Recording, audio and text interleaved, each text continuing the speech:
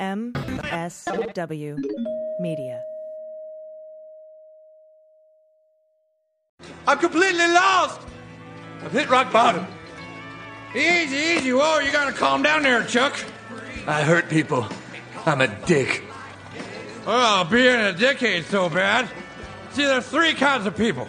Dicks, pussies, and assholes. Pussies think everyone can get along, and dicks just want to fuck all the time without thinking it through.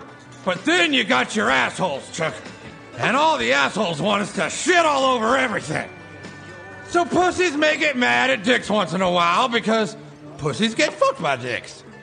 But dicks also fuck assholes, Chuck.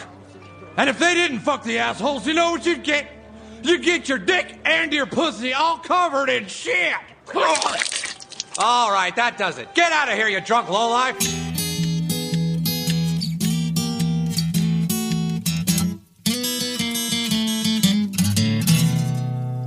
Well, pour yourself a glass, sit for a spill. It's time to have some fun. Let's do a little thinking, some picking and a drinking. But this is what we're drinking with Dan Dunn.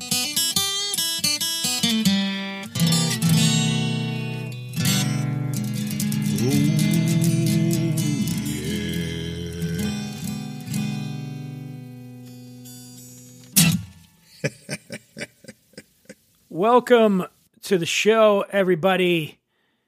Glad to have you on board. We got a special one today. Joining me in just a few minutes, a guy named Andrew Ray. He's known by millions as Babish for his YouTube cooking show, Binging with Babish. His millions and millions of followers. He's a good dude. He's been working with the Singleton.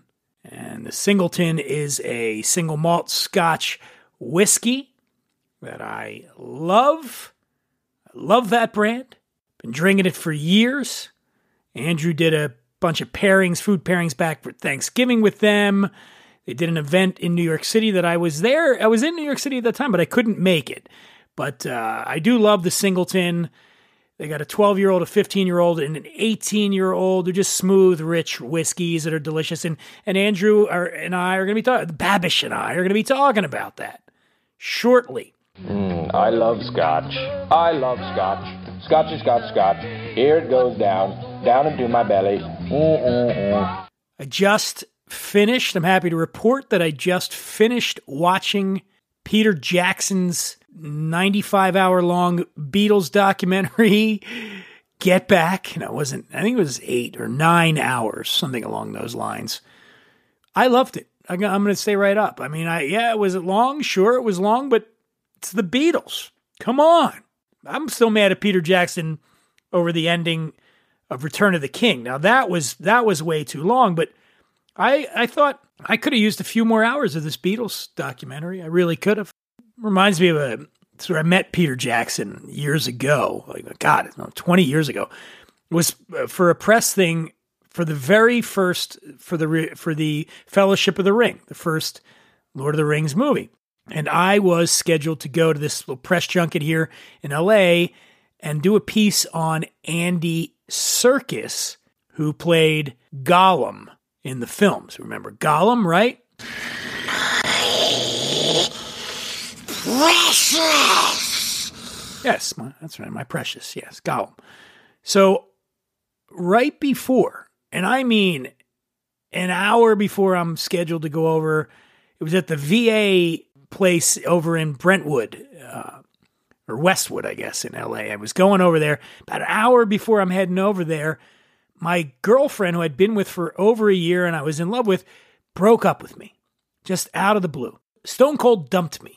And for no good reason either. So I was kind of stunned. So I go to interview Andy Serkis, and we get there and we sit down, and the publicist brings him in. Very pleasant British fellow. And he says, as you do, he says, how are you, man? And I decided to be honest. I said, well, not great. At which point the publicist's eyes go wide and he kind of looks over at her. Oh, shit. Do we have to stop this interview even before it even starts? But I pick up on their uncomfortable there. And I say, well, listen, no. It's totally fine. I'm just telling you asked me how I'm doing, and I'm telling you I'm not doing great because I want to get that out there in the event that I seem like I'm a little screwed up during this interview. I just want to put it out that I know that I'm screwed up, and I'm throwing it out there, but I am a professional, and I will be able to knock out this interview. And so we proceeded with it. It was great. About halfway through, Andy Serkis pats me on the knee, and he says, "You're doing great, man. You're doing great." And it was pretty cool. And I wound up finishing the interview, and I wrote a nice piece in GQ. Now, that's 20 years ago. So about 3 years ago, I was invited to a party at the British Embassy here in Los Angeles, a pre-Oscar party celebrating all the British nominees that year. And it was Gary Oldman was there, Kate Beckinsale, a whole bunch of great actors from the UK, and Andy Serkis was there. At one point, I kind of sidle up next to him, and I say, "Hey, man, you're not going to remember me. It's a long time ago. But we did this interview before the first Lord of the Rings, and I told you that you asked me how I was doing. I told you I wasn't doing great." And he looked at me and he said, "Your girlfriend broke up with you." He remembered. It was great. He remembered one of the worst moments of my life, and that made me feel great that Andy Serkis remembered that. So there you go. That's what I was thinking about while watching the Beatles documentary, was my interactions with Gollum. Precious! Yes, Gollum. My precious. Before we get to Babish, as I've invited you all to do before, you can hit me up on social media. If you have questions, comments, suggestions, I'd love to entertain them here on the show. If you want to ask me a question, the best thing to do is record a little voice memo and then send it either to info@whatwe'redrinking.com or dan@whatwe'redrinking.com. Just attach it to the email and send it to me, and I will, as long as it's not a stupid fucking question or out of line or inappropriate in some way, but most questions, I will take them and I will answer them here on the show, including now. So right now we've got some voicemail from some listeners. So let's go there, huh? Hello. Hi, Dan. My name is Meredith. I love the podcast and all the great guests you get, but I'm very curious. Have you ever had a guest on the show that does not drink alcohol? Thank you. Well, interesting you should ask that. No, the short answer is no, not on What We're Drinking. I think every guest that I've had on here does enjoy adult beverages to varying degrees. But I used to have a show on Sirius XM called Dan Dunn's Happy Hour, and we had a guest on there that did not drink, and it was Ray Romano. Ray Romano. I mean, huge star. He doesn't drink, but don't get me wrong, it was great having him on. He's a fantastic guest. He's very funny, extremely gracious. He smelled good too. I mean, I'm no star fucker, but I was pretty bonered up about having one of the highest paid sitcom stars in the history of television on my little radio show on Sirius. But I did find Ray's no drinking thing a bit baffling. You know, here's the thing. His sobriety apparently wasn't the result of an inability to handle liquor. No, it was just, he said he didn't drink because he didn't like being out of control. He was afraid he would get sloppy. And I'm like, what? Come on, man. That's like forsaking sex forever because you don't like cleaning poop off your finger every once in a while. It's the sloppiness that makes it so much fun. Here's the deal. Anyone who says they don't have a drinking problem yet chooses not to drink actually has a worse problem. They're guilty of letting a perfectly intact liver remain intact, while poor children go to bed sober in third world countries all over the place. It's tragic. It's tragic, okay? All right, Meredith, I hope I answered your question. Next up, we have something from Mike. Let's hear what Mike has to say. Hello? Yo, Dan. It's Mike. I love to drink picklebacks, and I'm just wondering what your thoughts are on them. And do you know where it was invented? Thanks, man. Thank you, Mike. Okay, it's my understanding that the pickleback, which is a jigger of Old Crow chased with a shot of straight pickle juice, was invented at the Bushwick. I'm thinking of Bushwood. Caddyshack. Bushwick Country Club in Williamsburg, Brooklyn. But I do recall something a while back in the New York Times, I think, about a controversy involving the makers of Jameson Irish whiskey, and they took credit for the pickleback craze. But this guy, TJ Lynch, who was at the Breslin in the Ace Hotel, that's the bartender that Jameson claimed invented the drink. Well, he called bullshit on that claim. And then there's folks in Texas who assert that truckers have been down in pickle juice with whiskey for decades. But again, I cannot personally verify that information, Mike. And there are the Russians. They've been chasing vodka with pickles since the days when Ivan the Terrible was calling the shots. Point being, I don't know who invented the pickleback, but I can confirm, because I was there when this happened, that a variation of the aforementioned concoction was hoisted upon me many, many years ago at a place called Bon Vivant in Edinburgh, Scotland. A guy named Max Warner, who at the time worked for Chivas Brothers in the UK, he did this thing called the Bareback, which called for a shot of one of the most oft-quaffed whiskeys in Scotland, Chivas Regal, chased with gherkin juice. Now, gherkins, of course, are the little special needs cucumbers that are as ubiquitous in Scottish pubs as toothless people that get in fights. But the Bareback, compared to the pickleback, I think the whiskeys are a toss-up, but the pickle and the gherkin juice, it's tough to swallow, right? So do I like them? Like people that love picklebacks, they cite the whiskey sweet yin as the perfect complement to the juice's bitter yang. But non-fans, and I include myself among them, Mike, I'm sorry, I know you like them, but I'm just not a big fan. I wonder why anyone would willingly slurp sour shit out of a Vlasic jar when there's so many other more palatable options behind the bar. Like maraschino cherry juice, anyone? I'll say this, if you do decide to give pickleback or any of its mutations a whirl, be forewarned, it delivers a wallop. It is not to be trifled with. It really isn't. How about last night? You might have noticed Daddy acting a little strange, and you probably don't understand why. I understand why. You were wasted. I admit it. I didn't know when to say when. Okay. I invite you to follow me at The Imbiber on Instagram and Twitter. I already told you how to send me a message if you want that answered on the show. Please do it. Love to hear from you. And I think now it's time to pay the bills and then get to Babish. Friends, with Fresh Victor, making delicious craft cocktails has never been easier. This holiday season, try their line of award-winning delicious cocktail mixers with any spirit or sparkling wine, and you're good to go.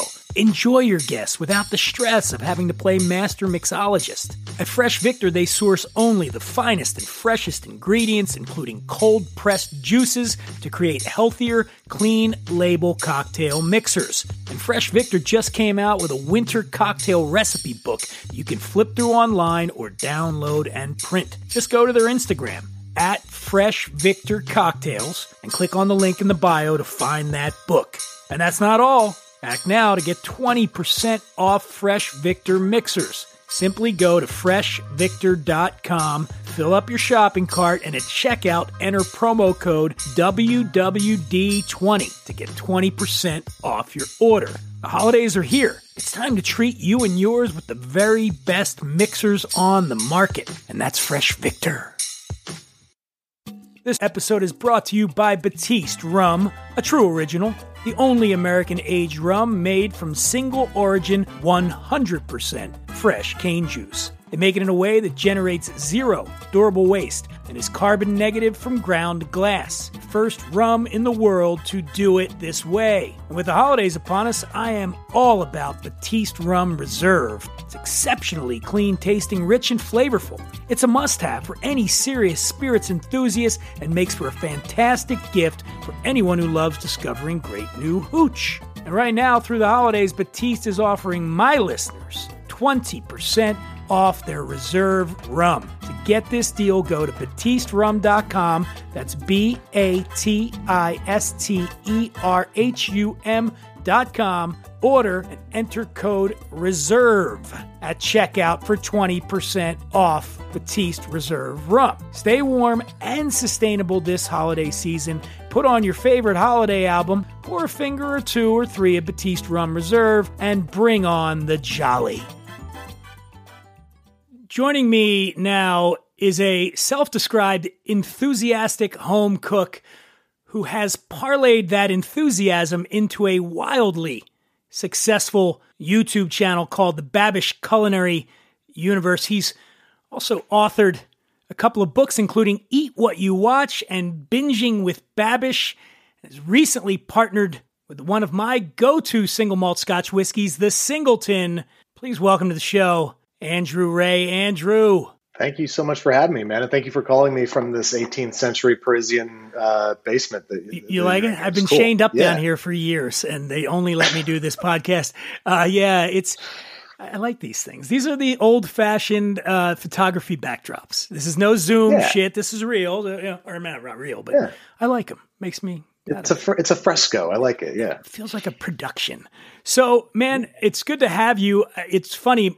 One of my very dear friends turned me on to your videos a while back, and his daughter is a huge fan. And I'm not big on the cooking shows necessarily, but then I started watching and it's an amazing thing because if anybody out there is not familiar with what Babish does, it's a lot of the stuff that the recipes that he has are pop culture connections from film and television. And how did you get started doing that? I mean, it was very much an accident. The proof is in the name, Binging with Babish. I'm not crazy about that name. That's because I picked it completely arbitrarily based off my Reddit handle, which was Oliver Babish, which is a character that was in 8 episodes of The West Wing. Was it Oliver? What's his name? Played the character? Oliver Platt. Yes. Oliver Platt. That's correct. Yes. And you know your West Wing. I know my way. Well, we've had Allison Janney's been on the show a couple of times. So, man, I'm jealous. Which was one of my favorites. Yeah. So, okay. So you pick this random name. Yeah, and it's because I was really looking for a creative exercise. I was, not in a good spot professionally or personally, and I needed a new outlet. And I set up my camera in my kitchen, and I background watched comedy and shows, just TV shows, the way most people listen to music, just over and over again, because it's a comfort to me. And I was watching Parks and Rec, which is a great background watch once you've watched through the whole series 3 or 4 times, like I have. And there was a burger cook-off between 2 characters, between Ron and Chris. It was see if I can remember everything word for word. It was just a plain beef burger versus a organic turkey burger, gluten-free brioche bun, Taleggio cheese crisp, black truffle aioli, and papaya chutney, if I remember correctly. Chris was trying to see if he could make a turkey burger taste better than the beef burger. The joke being, of course you can't, no matter how much you doll it up. And that turned out to be true. I just, I heard that and I was like, I want to make something. I want to make I went to school for film, so I wanted to find some new creative outlet and make some kind of cooking something. And I just was like, I'm just going to set it up and roll and see what happens. And I'll make these burgers from the show that I love. And I put up that 1 episode, never intended to make more, and people asked for more and shouted out their requests from all their favorite movies. And here I am talking to you about it. It's the YouTube way. What's amazing when I was looking into your background is, so we're never a professional chef. You credit your mom with really sort of instilling that love of food and cooking, and your mom passed, I guess, when you were young. And was that sort of a way to And sorry for that, but No. you were about 11 years old, right, when that happened, and then Yes, sir. was that a way to sort of keep the connection alive with your mom in a way? Absolutely. I think that, cooking can make you feel closer to people that have left. I'm very comfortable talking about this stuff, by the way, so don't worry about it. I think that's a great way to sort of feel closer to people who have left and have your legacy live on. If you get really good at making something, people are going to remember your mac and cheese, your beef stew, whatever. And it's a really nice way to, feel closer to someone, even if they're not, even if they haven't passed away, even if you're just far away from them, you miss them. It's a nice way to feel closer to the people you love. So yeah, it was a coping mechanism early on in high school. It was just a way that you have unlimited energy in high school. And so you can go to soccer practice and you can go to, study for exams, and then you can cook dinner. And now I'm just like, I can barely get through the day. I don't know how I did that shit back then. Can I curse, by the way? Should I not curse? Whatever the fuck you want, man. Rocking. All right. We're very progressive here on what we're drinking. Yes. I appreciate that. So I decided I wanted to have a hobby that, I wanted to impress girls. I was in high school, so I tried to learn how to cook, but also it was a nice way to feel closer to my mom and do something that she enjoyed so much when she was around. So that's how it all started. And yeah, I didn't go to culinary school. I went to film school. Well, that's it's a pretty amazing story, and to watch. And I know you mentioned the Parks and Rec one. One of the big ones was the Friends, the turkey sandwich. Was that kind of the one? Maker. Was that one of the ones that really sort of started to make you think, oh shit, I've got something here? Yeah, that was the first real windfall for the channel because I put it up, right before Thanksgiving. It was good timing. I went way too far with it. I made a full Thanksgiving dinner just to make a sandwich out of it. So people, I think, enjoyed the novelty of that. It was the first one to get sort of picked up by Entertainment Weekly, Food and Wine, and stuff like that, reblogged and shown on Reddit and circulated in those places. And it was the first one to get a few 100,000 views. And you're right, it was the first one to make me think like, okay, I got to start pursuing this. And that's when I started putting them out every Tuesday after that. And I quit my job, my full-time job. That was in November. And the following June, I quit my job. So it didn't take that long. Is there that moment when you're quitting your job where you pause and think, am I making a tremendous mistake right now? To take that leap of faith? Absolutely. I was terrified. I was making more doing the YouTube videos than I was at my job, but it was still scary. It was the most measured leap of faith that I've ever taken, but it was still frightening. It's scary to leave a paycheck and insurance and 401ks and all that stuff to try and, forge your own path. But it's worth doing for some people. And I'm really grateful that I did. I had just gone through a major life change not very long before that. I had I was married and I had gotten divorced because I realized I wasn't, happy where I was. And so I made this dramatic life change, and it rewarded me with all the time I needed to make this show. And so now the world was rewarding me with being paid to make this show. So I was like, okay, I have to keep pursuing this. And that's been the story since, really. Well, the fear I think a lot of people have, I certainly would have it with the podcast, is that in this sort of space and in the world we live in now, people's tastes change very quickly. And I think there's always that in the back of your head, you're like, they're going to get sick of this, right? They're going to get sick of it. But it hasn't. Like with yours, it just keeps growing and growing. And to your credit, you are branching out. You're not remaining stuck in that. You're doing all sorts of different things. You're bringing in other people onto the channel. But at the end of the day, man, it's just watching the content is so cool. And we seem to have a lot of the similar sensibilities in terms of you're a big Simpsons fan, Frasier, you're a huge fan of Frasier, a lot of the same sort of pop culture touchstones there. All right. Oh, there it is. There's the Seattle Skyline from Frasier. Yeah. We got to do some sort of Hunter S. Thompson thing. I got that one right there. So there we go. And then I got the Clash here. There's the Clash. Yeah. Sick. So you're doing it. And then when it goes from being this thing that's like, all right, I'm doing all right, to now it's kind of a juggernaut, right? So how many people you got working for you now? So right now I have 3 full-time employees, one of which is kind of my partner, so I wouldn't call him my employee, but there's 3 full-timers, and then my fiance, Jess, she actually works here full-time now. She used to be freelance, so 4 full-timers now, and we're actually hiring 2 more as we speak. Look at this, man. And you got partnerships coming in. Obviously, we talked about the partnership with the Singleton. I was in New York, and I was going to try to come to an event that you did with the brand. Can you tell us a little bit about that, and how did that connection happen? Or have you been a Scotch fan for a while, or is this kind of a new thing for you? I have been a Scotch fan for a long time. I wish that I had discovered the Singleton first, because they rightfully advertise their product as something that's great for Scotch enthusiasts and beginners, because it's very sweet and it's floral, and there's very, very little peat, if any peat. I don't know if there's any smoke in this at all, but it's great for cocktails, and it's great for sipping on its own. So I wish I had found it first. I can't remember the first Scotch that I had first, but it punched me right in the mouth with smoke, and I wasn't ready. I was too young, and it put me off Scotch for, God, it must have been 6-7 years before I tried it again. So I'm happy to be partnered with Singleton to try to get new Scotch drinkers in the door, because it's a great way to start. Is it more about pairing the whiskey with the food, or do you actually try to incorporate the whiskey into the cooking process? We've done both.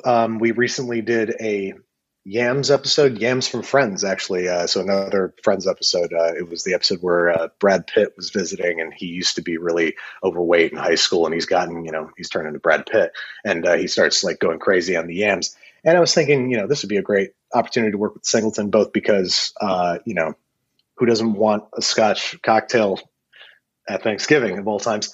But also just because the flavors would work really nicely with the yams. So we ended up making a Scotch marshmallow. So we put the Singleton in the marshmallow topping that we piped over top, and then torched that so it looked nice. So wait, how would you do that? Like, how would you do? Like, you don't have to give me the exact directions, but I'm so clueless about cooking. No, sure. So the topping would be what? You put some sort of coagulant? I don't know. I'm not a cook. Something to make the Scotch thicker. No, well, so actually we just made marshmallow, and we incorporated Scotch into the marshmallow. So before marshmallow is set, for the the joints that you get at the grocery store, before they set, it's very gooey and pipeable, like you just took it off a stick over a campfire. That's the consistency it has. Very sticky, very, very gooey. And we thought, okay, we're going to make marshmallows from scratch, which is basically you combine a bunch of different emulsifiers. It's a sugar syrup, and it's gelatin. There's a lot of gelatin in marshmallows. That's where they get their structure from. And you whip them together very, very hot. It's like 200 some odd degrees that you're whipping together. So it's a little scary. But then it triples in volume, and it turns snow white, and then it's marshmallow. It's like fluff, basically, but it sets once you've done whatever you want to do with it. And so during the cooking process, we added some Singleton Scotch, which once cooked down, whiskey in general, but Scotch when it's cooked down has a lovely syrupy, sweet, sugary flavor to it. And so that and the marshmallow is a really nice touch. And does it matter which expression you use? Because they've got the 12, they got the 15, and the 18. I mean, I personally wouldn't cook with the 15 or the 18 just out of respect. It's expensive, and you want to drink it. Yeah. Yeah, exactly. So you use the 12-year-old is what you recommend. Yes, I would use the 12-year-old for that, and for general cocktail making, because it is quite sweet and it's less expensive, of course. So yeah, I would definitely use that for marshmallow making. And other times we've definitely paired some cocktails with different dishes, but usually they're just letting me do my thing and then making a cocktail that goes along nicely with it and calling it a day. It's my kind of partnership. What kind of Scotch cocktails do you like to just drink, cooking or not cooking? I mean, a penicillin the next day, if you know what I'm saying. I'm sorry. Yeah.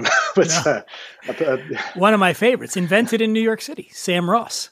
Is that a fact? Sam Ross invented the penicillin at Milk and Honey back in would have been the early 2000s, in the early aughts. He invented the penicillin. Wow. Yeah, and then they've got and milk.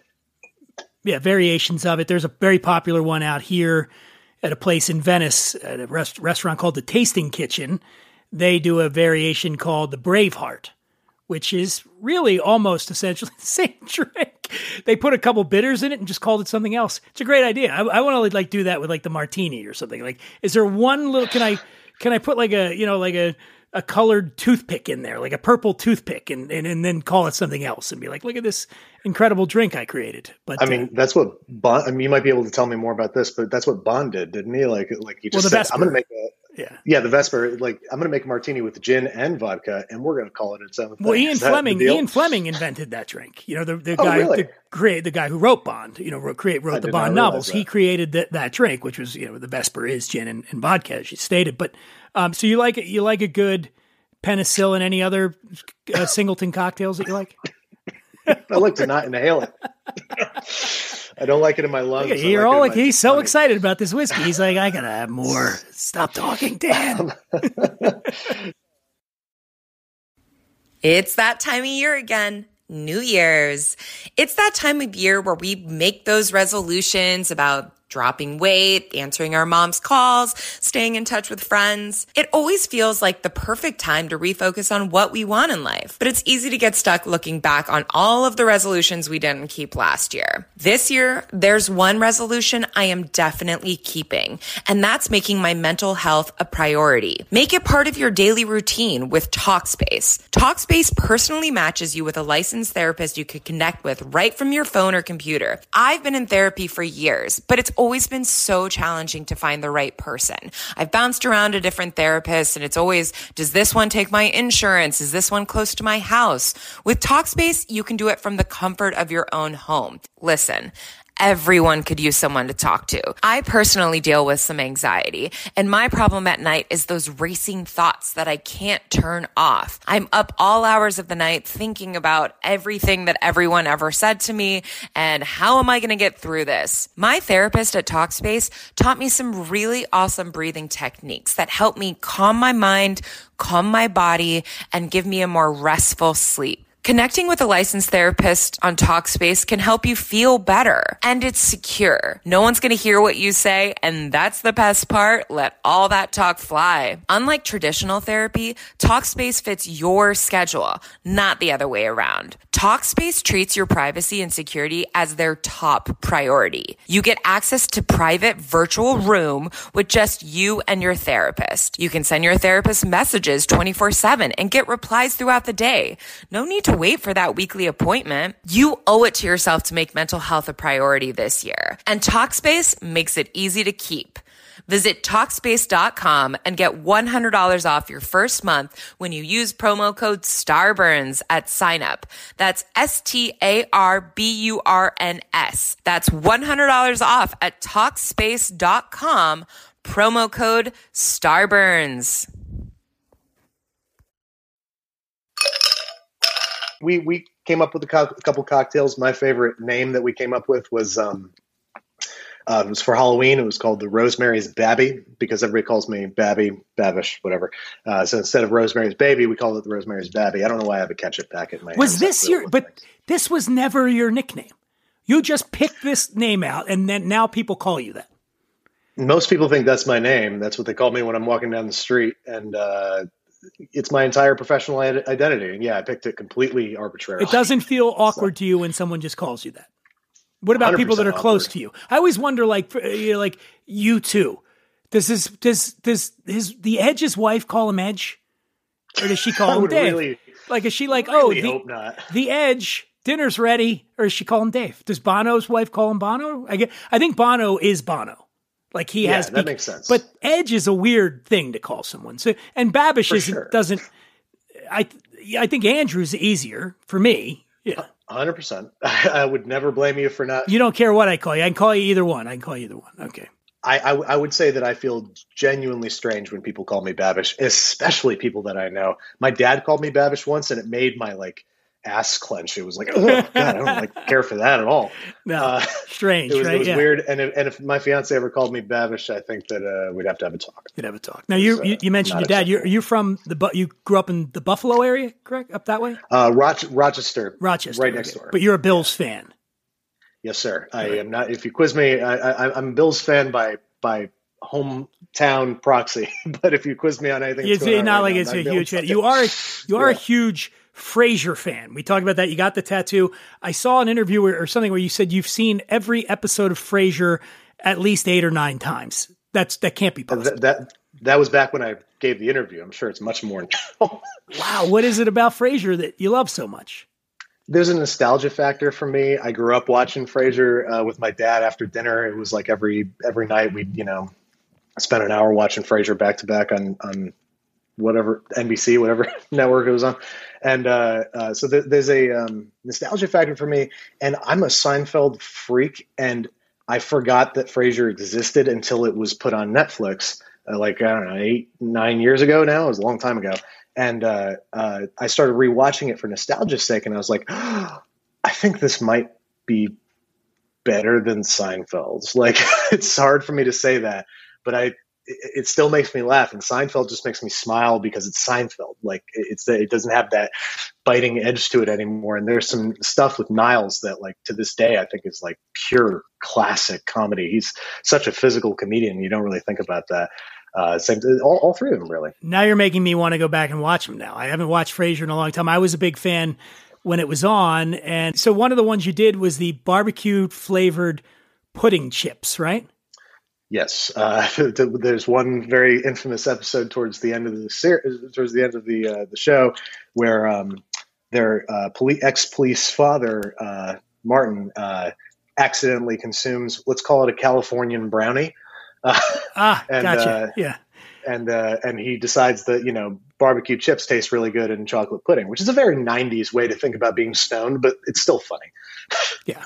The eating part of it. Like, I haven't gotten that. I mean, we live, it's legal and weed's legal, like as if we weren't smoking it when it wasn't legal. It's legal in New York now though, right? But I didn't see any dispensaries when I was there. They're all over the place here.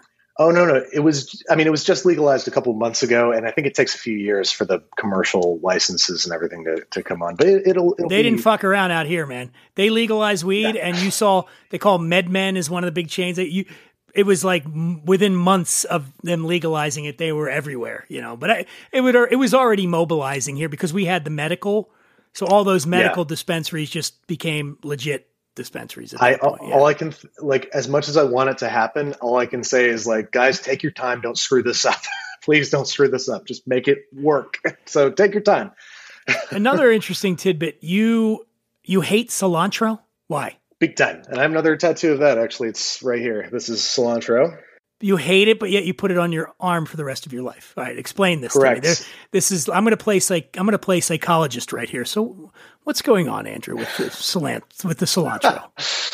I had the idea for this tattoo late night when I was making stock once, and I was like, I am not doing anything right now. This stuff is bubbling. I'm going to go get a tattoo. I'm going to go get the tattoo right now because I was so excited about it. Because I do hate cilantro because it is a genetic thing. It's not a preference. It's not a preference thing. It's not like, disliking seafood or not liking corn or whatever. If there's actual genetic markers in some people, I think in like 14% of the population, that makes it taste like soap, as you probably heard. It's to me, it tastes like burning tires. To me, it tastes like hell.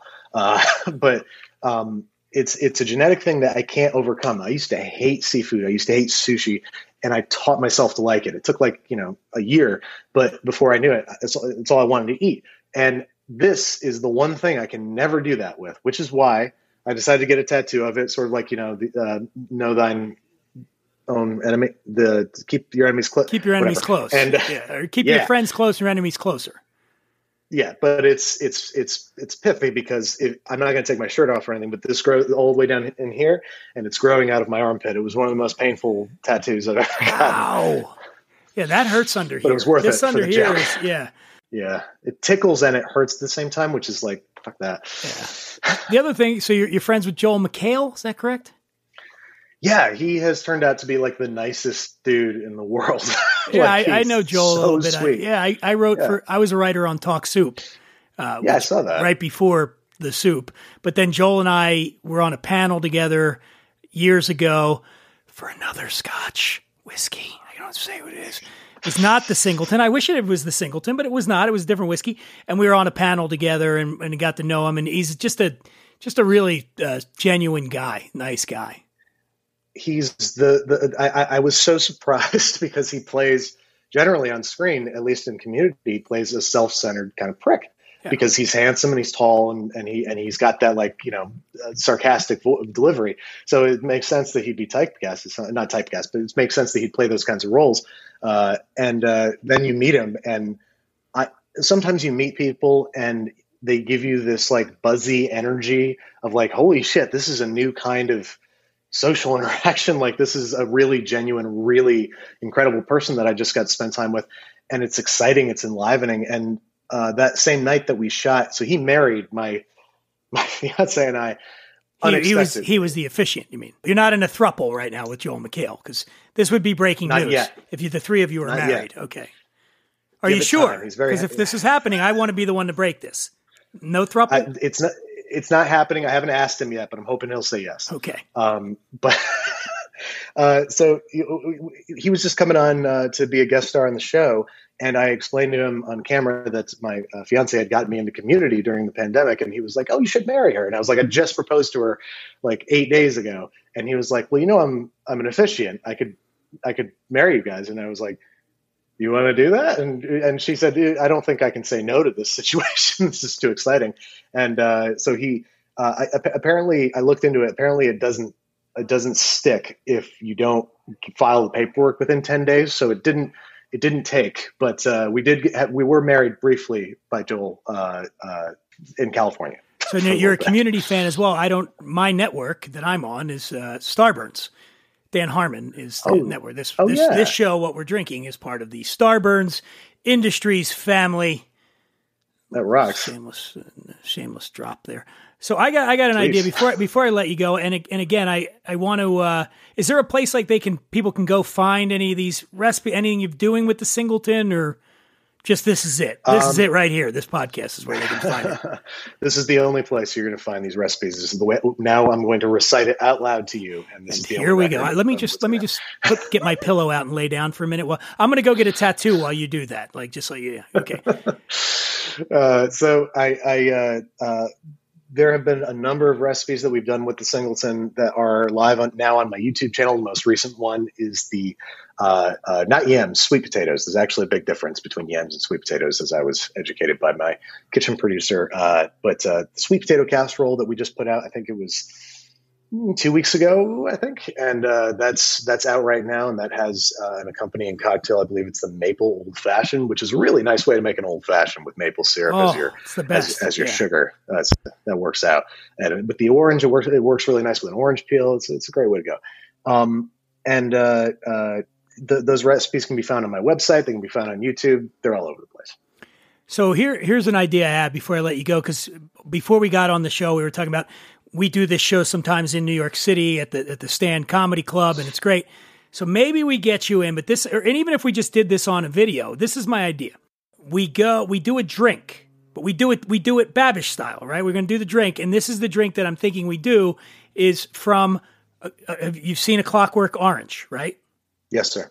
Oh, ooh. The Moloko Plus, okay? Now, they don't actually tell you in the movie how they make the drink, but some bartenders have interpreted it. There's a bartender in San Francisco named Morgan Schick, interpreted this one the way they thought the drink would be made, and it's made with rum and Del Maguey mezcal and Benedictine and milk and bitters, but also opiates and mescaline. So, yeah, there's barbiturates in it, right? Well, I think what he says is that he would get the exact quote was like, it would sharpen you up and make you ready for a bit of the ultra violence. The Corova Milk Bar sold Milk Plus Velocet, or Synthemesk, or Drencrum, which is what we were drinking.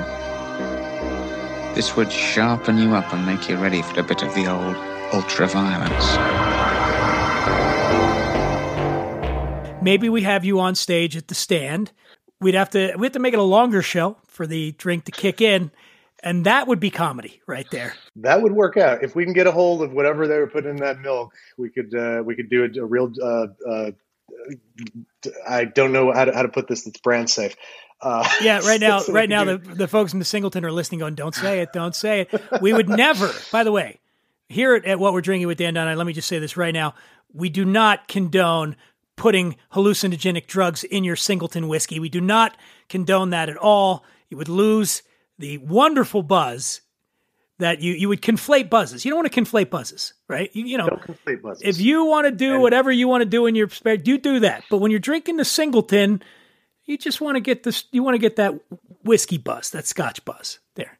I'm just trying to save your partnership right now with them. I'm trying to not get you fired from this. Yeah. Okay. I was going to say we could watch Blues Brothers and make an orange whip. I was frantically researching while we were talking.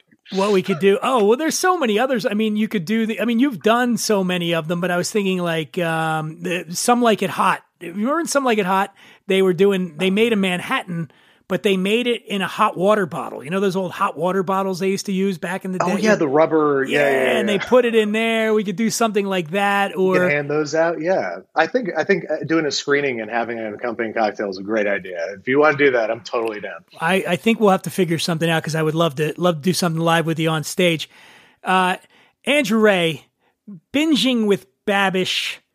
You got like 75 million followers, some crazy amount of people. 9.3 on YouTube. I'm gonna tag you on this video. You put that on there, and you'll see you'll shed followers. If you want to get rid of some of the excess, they'll go. I'm trying to filter out the scuzz. He's hit rock bottom now. He's hit rock. In fact, I'm already in trouble. I posted something today, and it's amazing. Like, people just don't have any context or sense of humor a lot of times. So I was, when you're on social media and you see, it's fairly routine and it's very sad when people lose a pet, right? But it's almost like a compulsion. Now, if you lose your pet, you have to go on social media and you have to put cute pictures of your pet and you have to write this incredibly heartfelt thing about how you lost your pet. And I realize while I'm saying this, what a fucking jerk off I sound like, because I wrote a book called American Wino, in which in my book, I put a whole thing about when my American Bulldog died, right? A very tear-jerking thing. But maybe I'm a snob. I'm like, you know what? If you work hard and you've written books, if you're working hard enough to write a book, then put whatever you want in there. Put your dead dog story in there. But social media, just like, I just feel like it's very selfish and it's about them and it's about like, so I posted something today where I just took a random picture of a Pomeranian and I put it up on my social media. It's a picture of a very cute little Pomeranian. It says, "It's with a heavy heart that I share the news that my neighbor's beloved furry companion, Princess Sprinkly Poo, is still alive. And that yappy little fucker barks morning, noon, and night. Fuck you, Princess Sprinkly Poo," right? And that's what I put. And I thought it was very funny, and a lot of people laughed. But then I had a couple of people saying, like, "You're a horrible person. What kind of blackness do you have in your soul?" And I'm like, I didn't fucking really kill. I'm not really hoping. There is no Mr. Princess Sprinkly Poo, first of all. But there is a neighbor, and the dog doesn't stop barking. And I can wish. A man can dream. Yeah. If I had a neighbor that had a dog named Princess Sprinkly Poo, I'd probably wish the same fate upon. Right. So don't worry about that. You're in New York too, so that's got to be the worst. Because if you got a neighbor, there's no escape, right? If you're in those little apartments, you're in an apartment, I'm guessing, right, in New York. Well, I mean, I've moved into my own house now, which I'm very lucky to be able to do. But and the funny thing is, in New York, you'd think it would be mostly lap dogs. I feel like there are a lot more lap dogs out in LA than there are in New York. Here, they got Great Danes and huskies and all kinds of gigantic dogs that do not belong in these tiny little apartments. And it's stunning sometimes when you get on an elevator in your apartment building and there's a dog bigger than you on it. You're like, where am I right now? Andrew Ray, Binging with Babish, working with the Singleton. What are you drinking right now? Which Singleton you tipping back there? I was drinking the Singleton 15, which they were kind enough to send me a bottle of, and I'm going to make dinner at a friend's house right now. So I need I need a little help. So I appreciate that, and I'm going to bring a bottle of this with me. And where can people find you on the social media? You can go to YouTube and type in Binging or Babish or Binging with Babish. It'll come up, or Babish Culinary Universe. You can go to Instagram, type in the same things, search it in Google. Something will come up, I'm sure. Very few people named Babish out there, but they're out there. But have you ever heard from Oliver Platt? Actually, yeah. We reached out to him. We reached out to him before the around the beginning of the pandemic, and he didn't want to, do anything early on. There was no vaccine yet. There was whatever, and but it sounds like we might get him on for our 10 million subscriber special, which would be nice to bring everything full circle. let me know about that. Maybe I'll see if we can get Allison Janney to maybe jump in there a little. So she loves, she loves the food because she's very good friends with another frequent guest on our show, Phil Rosenthal, who, somebody feed Phil. So maybe this is called synergy. I don't even know this. It's an industry term that I like to throw. I mean, you're describing the dream that I had last night. It was me and Allison Janney and Phil Rosenthal. And Oliver Platt. And we were all best friends. Yeah, all hanging. Yeah. Andrew Ray, it was a real pleasure having you on, man. And I really do hope that we'll do something in New York City next time we're back. You confided in me earlier that you secretly long to do some stand-up comedy. It's my quiet dream that I'll probably never fulfill because it's too scary, but No. You said it earlier. Now I'm holding it to you. The next time we do a show in New York, I am inviting you to come out. In fact, forget being, you can come on the show too. How about you get up there and do 5 minutes to open the show? Can I get 5 minutes? A 5 minute set. You can do this. I'll start working on my type 5 right now. I will have it ready when you come to New York. I promise. I would love to see that, man. And you have an open invitation. You have an open. That's a big comedy club too. The Stand. I mean, Dave Chappelle just played there. Bill Burr was just there. So this is going to be your break in the main room at the Stand, opening the show. Tight 5. You got it. I have full confidence in you, man. This is such a dream for so many people who are working to become a stand-up comedian, and here I am thinking I'm fucked. So that's really funny. But here's the thing: I don't know about you, man, but I've gone up, I've been on Conan, I've done stuff. I don't ever worry about bombing. In fact, it's funny to me when people don't like what I'm doing, and they. Maybe that's because I was raised Catholic and with a bipolar mom, and feels very familiar to me to be a staggering disappointment. And so when it happens, I'm like, this is great. I'm in my comfort zone right now. So we'll get you to that point. Maybe we'll have a little whiskey before we get up there. Not too much, but you get a little. So we're putting the wheels in motion on this. But in the meantime, everybody check out Babish on YouTube. The videos are fantastic. And have a little singleton while you're watching. Cheers, man. Thank you so much for having me. Have a great weekend. Cheers, man. When the only sound is the frozen silence of winter, you go to work, throwing mountains of snow back into the sky. And when the track becomes a railroad again, it's Miller time. Time to head for the best tasting beer you can find, Miller High Life. If you've got the time, we've got the beer. Miller Beer. Miller Beer. Miller Beer. That's going to do it for this episode of the show. I thank Babish being here with us. I also want to thank everybody that sent in questions and comments. Again, send it to info@whatwe'redrinking.com. Just record a little voice memo, put it in the email, send it, and I will put it on the show. I will do it for you. Some notes. I am going to be on the Adam Carolla show on Monday, December 13th, doing a holiday drinks segment. The following day, which is December 14th, we got an episode of this show dropping. It's our holiday wine guide featuring Claire Copy of Somm TV. You're not going to want to miss that. It's going to be a lot of helpful tips on there about wines and bubbly to buy for the holiday season. I'm probably going to do 3 more episodes, and then we'll take a little break. It's getting cold out there. Winter's coming, everybody. Winter is coming. I know this is hard for you, but winter is coming. We know what's coming with it. We can't face it alone. That's right, Jon Snow. You always know just what to say. I heart you. Anyway, follow me on the social media at The Imbiber, at WWD_podcast. That's all she wrote.